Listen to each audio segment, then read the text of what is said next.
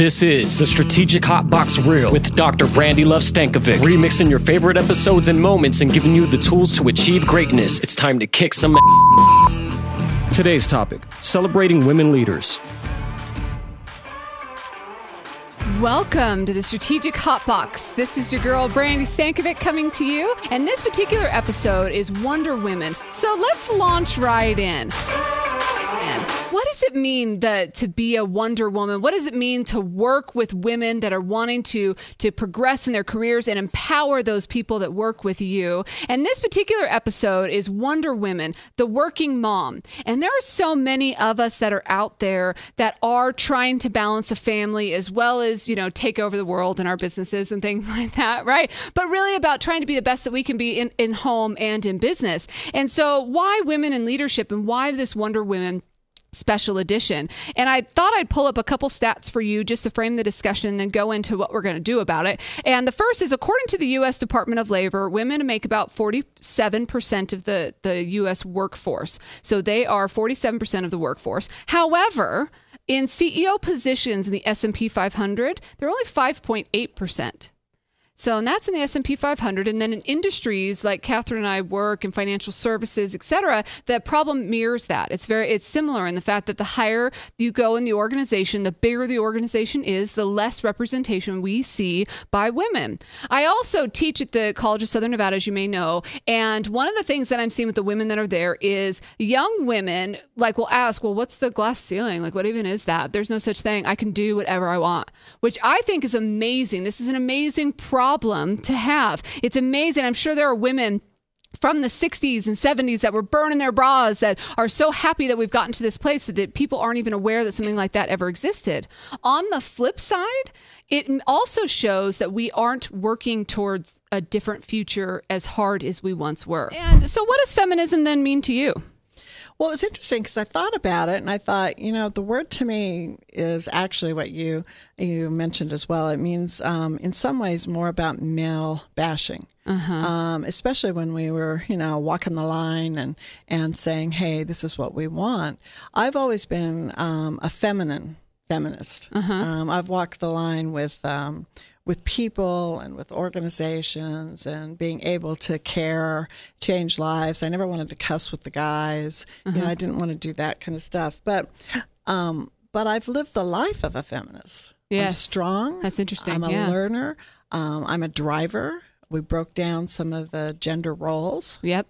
We shared home and work, and I'm a mom. I'm a daughter. I'm a grandma. Right. So I look at those things and I realize that it's all about that sweet Sue in me, the sweet Sue that they used to call me. And I think about it today, and I was sweet but strong. Yes. And so feminism to me represents what we have to do in the future. And it's almost like a reflection thing, right? So you realize that you led a feminist path only because that's the path that felt right for you in the moment, but yet it wasn't like you set up and woke up every day and I'm going to be a feminist. That's exactly right. I didn't take to the pulpit and say, okay, this is what I'm going to do. I worked hard. Right. And I had real challenges through that process, which we'll talk about. But I look at it today and I realize, oh my gosh, I've been a leader in driving some of these initiatives because it's the right thing to do. Yes. So what does it mean to you in general in 2017 and beyond, 18 and beyond, to be a working mom? Yeah.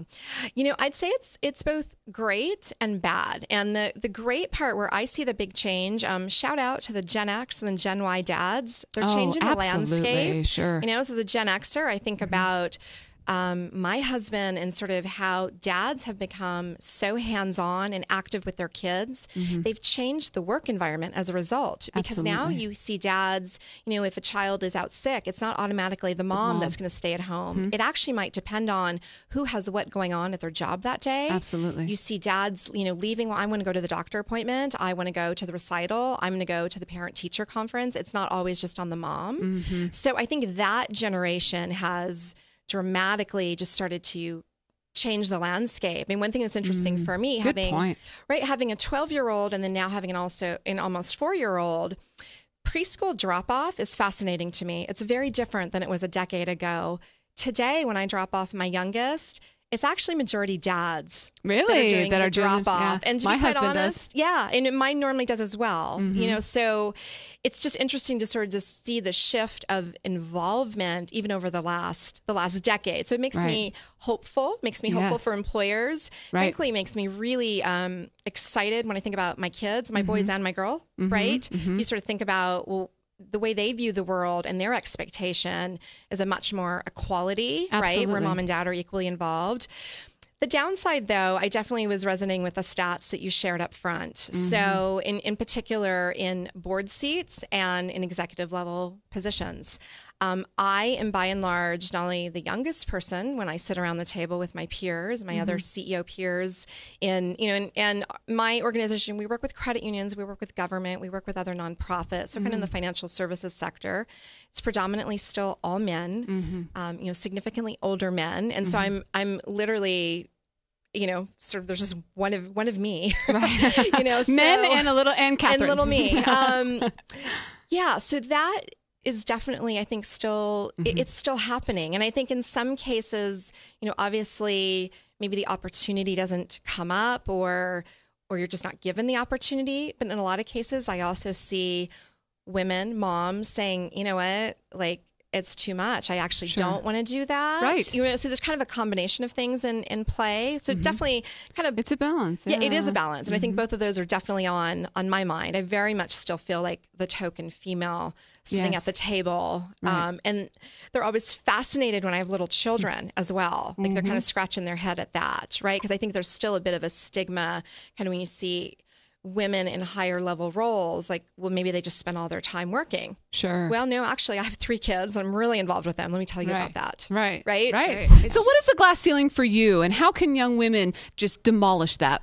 Well, I love it that the girls that you're working with, that they seem to not even understand what it is. I think they'll get a little bit of an awakening once they're out in the workplace. That's true. And I wish we didn't have to talk about this in 2017, but it is a reality still. And I've sort of deliberately engineered my way around it. It's going to sound a little Machiavellian when I say this. But hey, I got that CEO gig, so I guess it's working. It's safe to reveal my secrets now. But, in addition to going back and getting that degree and taking on more technical roles, I did stuff like I learned to golf. Yes, right. I knew that was one way to kind of bust into that old boy network. And you're good at it too. Well, thanks. I'm a pretty terrible golfer, actually, but I have great wardrobe for it, right? Amen to that. So, I look the part. And actually, you mentioned dress earlier, and I know that I remember my mom wearing her floppy bow tie blouses in the 70s because she wanted to dress for success, and that was such a thing. And, but I always have been really careful about my dress. Sure. I want to dress for the job I want, not the job I have. Oh, and smart. I actually do. I think that there's still something to that. And when people don't put enough care into it, it's almost a sign of disrespect, that you're not taking things seriously enough. Yeah. So it's a serious, and business is a serious thing. It is, absolutely. Yeah. There, but what are some pressures or hurdles or things that you've overcome? Yeah, I think that probably is like one of the bigger ones. Yep. I think too, just sort of oftentimes people do want to stereotype you, especially as a mom, as a working mom, that, that person's just doing that. I think probably some of the bigger stereotypes are actually with pregnant women. Oh, yeah. It was sort of interesting for me, and obviously, like every pregnancy is super, super different. Right. My last one, I actually took a business trip, I am not joking you, to the East Coast a week and a half before my son I can't believe they let you born. on the plane. Well, my doctor said, I'm signing this note under duress. And I said, no, I need to go to this. And I actually made my husband to come with me because I was petrified I was going to go into labor. Yeah.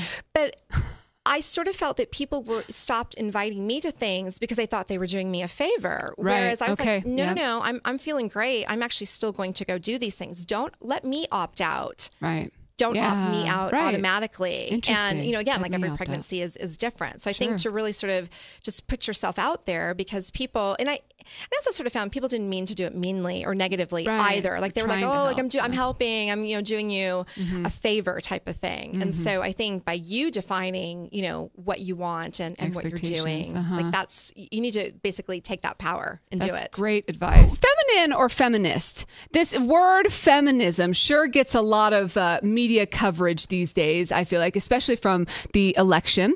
And I decided that in preparation for this, I would look up what the definition of feminism is in general. And that's the advocacy of women's rights on the basis of the equality of the sexes. So advocating for women's rights because the foundation is that there's equality amongst the sexes. That is feminism. So if you think about it, then anybody that believes in the progression of women to be equal would be a feminist. Right. And yet I feel like, and maybe I'm going out on a limb here, but I feel like sometimes the word feminist can get a bad reputation, that you're going to be somebody that's way too sassy or that's burning their bra and doing crazy things. When in reality, if you're a feminist, you're really just saying, hey, I support women as a gender and as leaders and as people that are growing up equal. And so it's interesting the way that we can create a stigma around a particular word. And one of those kind of movements or something that's happened in the feminism that's occurred in the last several years is the Women's March that happened earlier this year, January 21st, as a matter of fact, to advocate legislation and policies and human rights. And and of course, some took it to the extreme and supported or were anti in other aspects. But from my participation and highlight of it in our discussion today is entirely around the fact that it's an advocate for just this idea of women and being supportive of all human rights. It doesn't matter if you're a woman, you're a man, you're a child, you're, a senior, whatever it is, however you fall into any category or category you put yourself or other people put you in. How can we make sure that we're working together so we all grow in a synergistic way? So there are some resources that I know that you've been very involved in, something that's also very near and dear to my heart, and that's the Global Women's Leadership Network. Tell us a little bit about that. Well, now get me started on the passion. My first engagement with a women's group was a she group, and that was in the 1990s, and we put together senior holistic executives. And the idea with that was that we would, instead of being on the golf course and go to Boy Network, what we would do instead is come together as women and do adventures. And one of those adventures happened to be in Sedona looking for UFOs, and all of these CEOs are with me, and they were willing to challenge and so on. And I've always had that passion, either directly or indirectly. So in 2009, Brian Branch, Dr. Branch, head of World Council, came to me and said he had this vision for an initiative and asked that if I'd be the founding chair. And I am. And I'm excited to share with you a few stats because I think it's really important to, one of the things that somebody said to us when we started this was you have to have results. Women want results. And so let me tell you, 2016, I'll read you a couple of notes here. We have hundreds of volunteers, but we have about 1,200 members, and those members are from 78 countries. 78. Wow. Look at there's our smiling faces right there. 78 countries, amazing. We have 41 scholarships to women from 21 countries. We have 32, soon to be 39 sister societies, which are local chapters around the world in 13 countries. We've raised $450,000 and given it in empowerment grants, but our overall funding is over $1.4 million.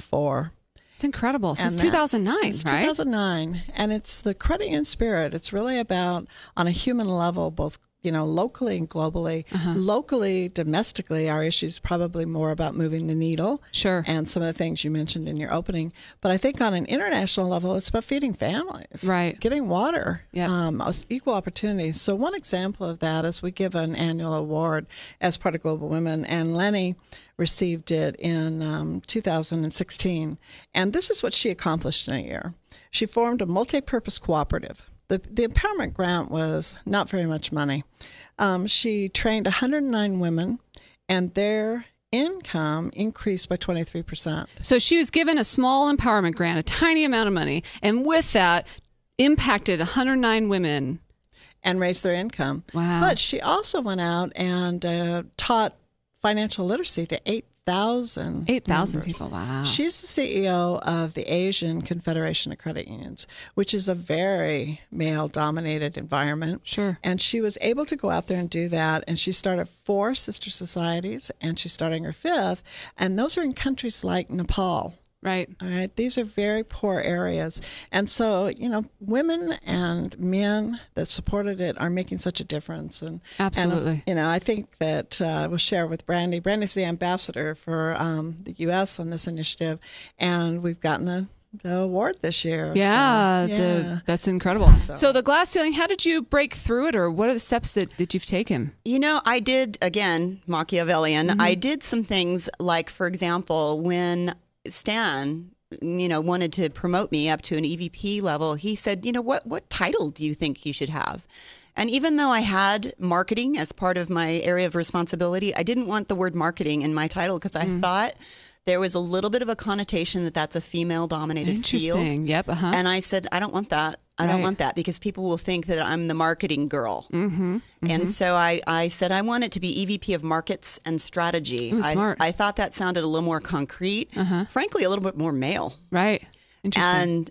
And, whether that was manipulative, I don't care. It worked, or it's part of what worked, I think. And part of the journey. And so I've tried to, starting back in high school, I played on the men's water polo team, right? Did you really? Oh, yeah. Wow. Oh, yeah, because That's intense. I just wanted to not let gender ever be an issue for me. And so if I wanted something, I was going to go after it. And and so that's served me pretty well. There have been setbacks along the way, no question. Right. But, well, speaking of that, what are some of the experiences or disasters, lessons that you've learned along the way? Yeah, in thinking about that, I really sat down and I thought, disasters, and I have had a few really personal examples. I had a sister die very, very young at 43, Sorry. my older sister. And, one of the things this story that just resonates with me is about 2 months before she passed away, she gave me a book, and it was called Americans in Paris. And it was about Americans traveling to Paris and enjoying it. And she inscribed the flyleaf with, I hope someday you and I get to go to Paris together. Oh, my gosh. And of course, she passed away a few months later. And I remember opening that book and just sobbing, Sure. when I found it after she was gone. And I thought something clicked that day for me. And I said, I'm not going to leave anything undone. Oh, she never love went. that. Yeah, she never. I'm going to get choked up I thinking can feel about it it. too. Me too. Great. Yeah.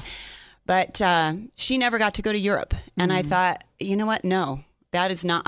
If I'm going to assume every day is my last, I'm going to seize every opportunity. Yeah. So I set about going on a personal quest to see all 50 states. Good right? for you. By the Yeah. time I hit 50, I wanted to do that. And I have this really, really long bucket list because I have tangible proof that life can end too soon. Absolutely. Yeah. Thank you for sharing that. Yeah. Right. So what's an action item or takeaway, some advice that you can have for people working with women in leadership? Yeah. I would say that for women, make sure you find something that lights you up, that you're passionate about.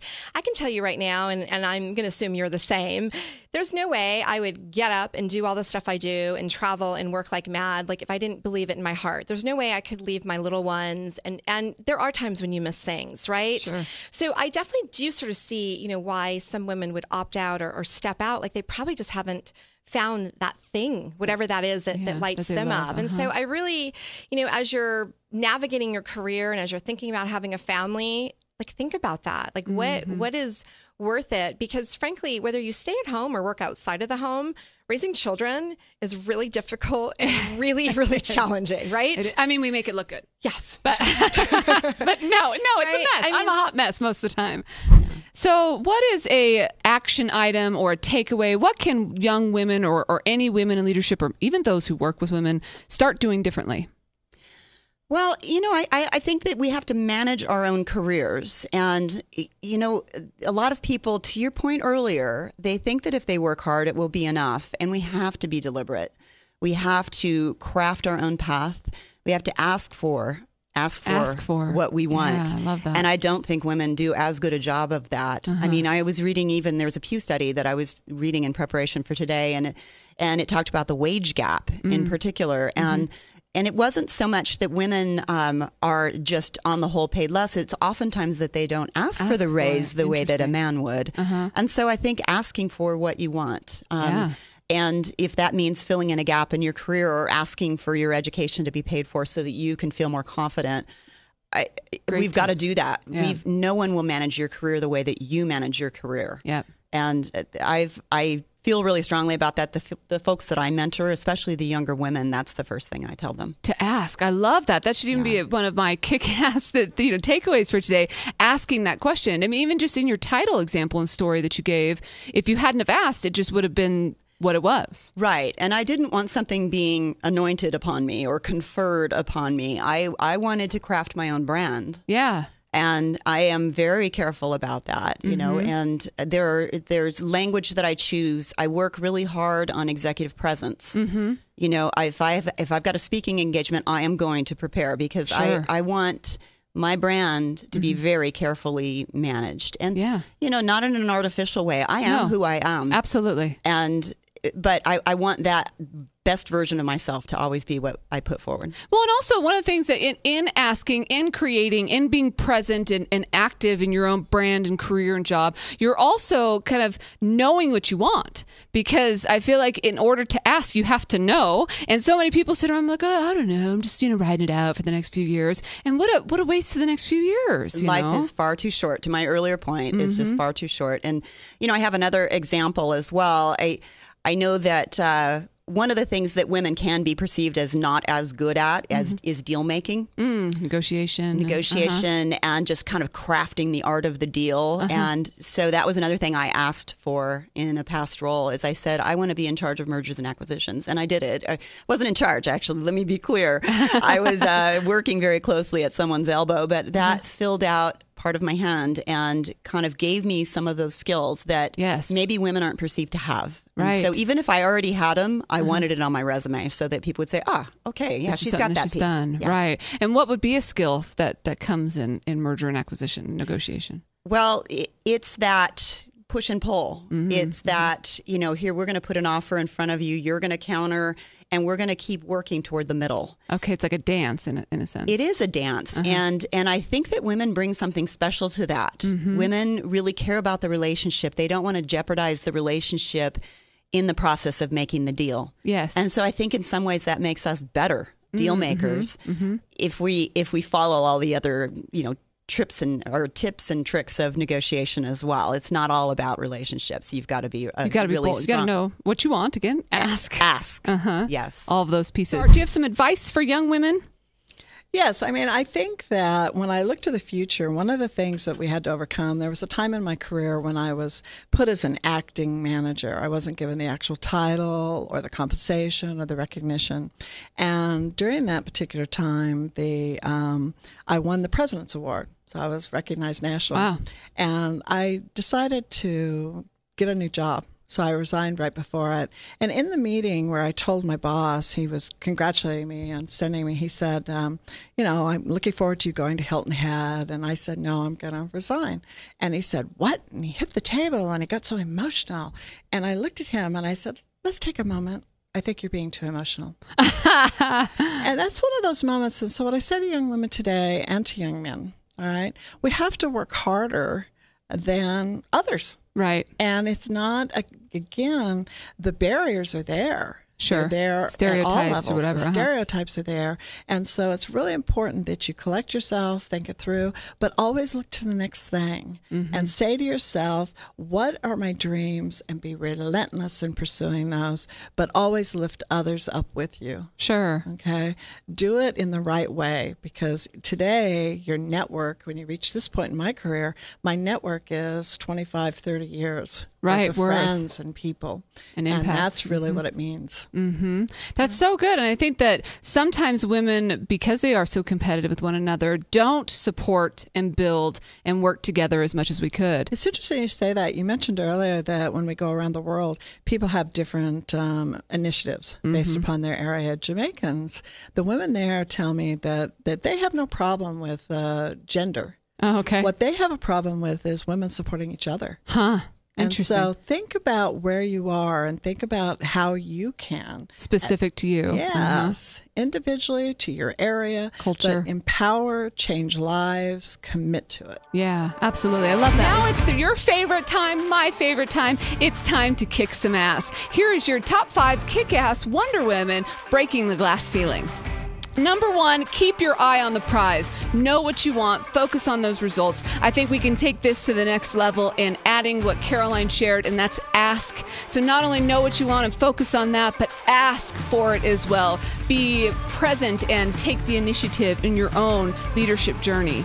Number 2 is don't apologize. If you are working hard, work hard. And if you are with your kids, be with your kids. And if they come in during your BBC interview, it is what it is. Or yell poop from the back. That's going to be the best. I'm going to remember that forever.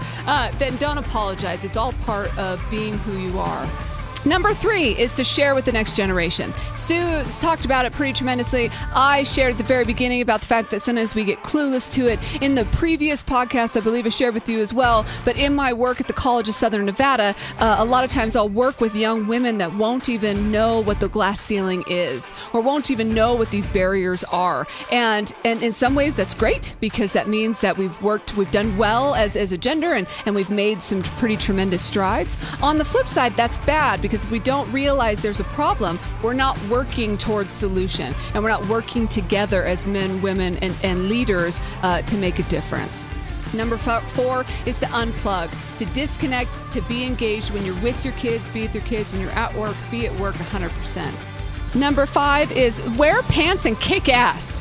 I just feel like when it comes to being a woman or a man, and that's one of the things too, by saying that I wear the pants or giving some sort of detriment, it's saying that my husband isn't strong, and that's not cool. So if you're a man out there, wear pants and kick ass too, because that's important, and all of us doing that together will be stronger and have more of a synergistic effect. So that's your top 5 kick ass. Hi, this is Shauna Richardson. I'm CEO at Ceratech. One of our company's core tenets is to support and empower women through responsible credit services and education. I've worked with organizations all over the world to help create awareness about the importance of having access to fairly priced credit. I want women and their families to be able to fund their dreams, so I'm really, really excited about this Wonder Woman series. And with that, you are listening to the Strategic Hotbox with Brandy Stankovic. Hello, we are here in Vienna, atendendo a Conferência Mundial das Cooperativas de Crédito e assistindo ao Vienna Voice Choir. Sou a Gisele da Sister Society Brasil, and we are all listening to Brandy at Hotbox! Hello, my name is Eleonora Zgonyanin Petrovic, and that's long, but shortly Eli, and you are listening Brandy from the Hotbox. Hi, I'm Janelle. And hi, I'm Junior. We're from St. Lucia, the Helen of the West. With the only driving volcano. And you're listening to Brandy on the Strategic Hotbox. So we're going to wrap. I just want to say thank you so much to Catherine, to all the Wonder Women out there and the people that lead men and women every day. We encourage you to keep doing what you're doing. Get out there and kick some ass.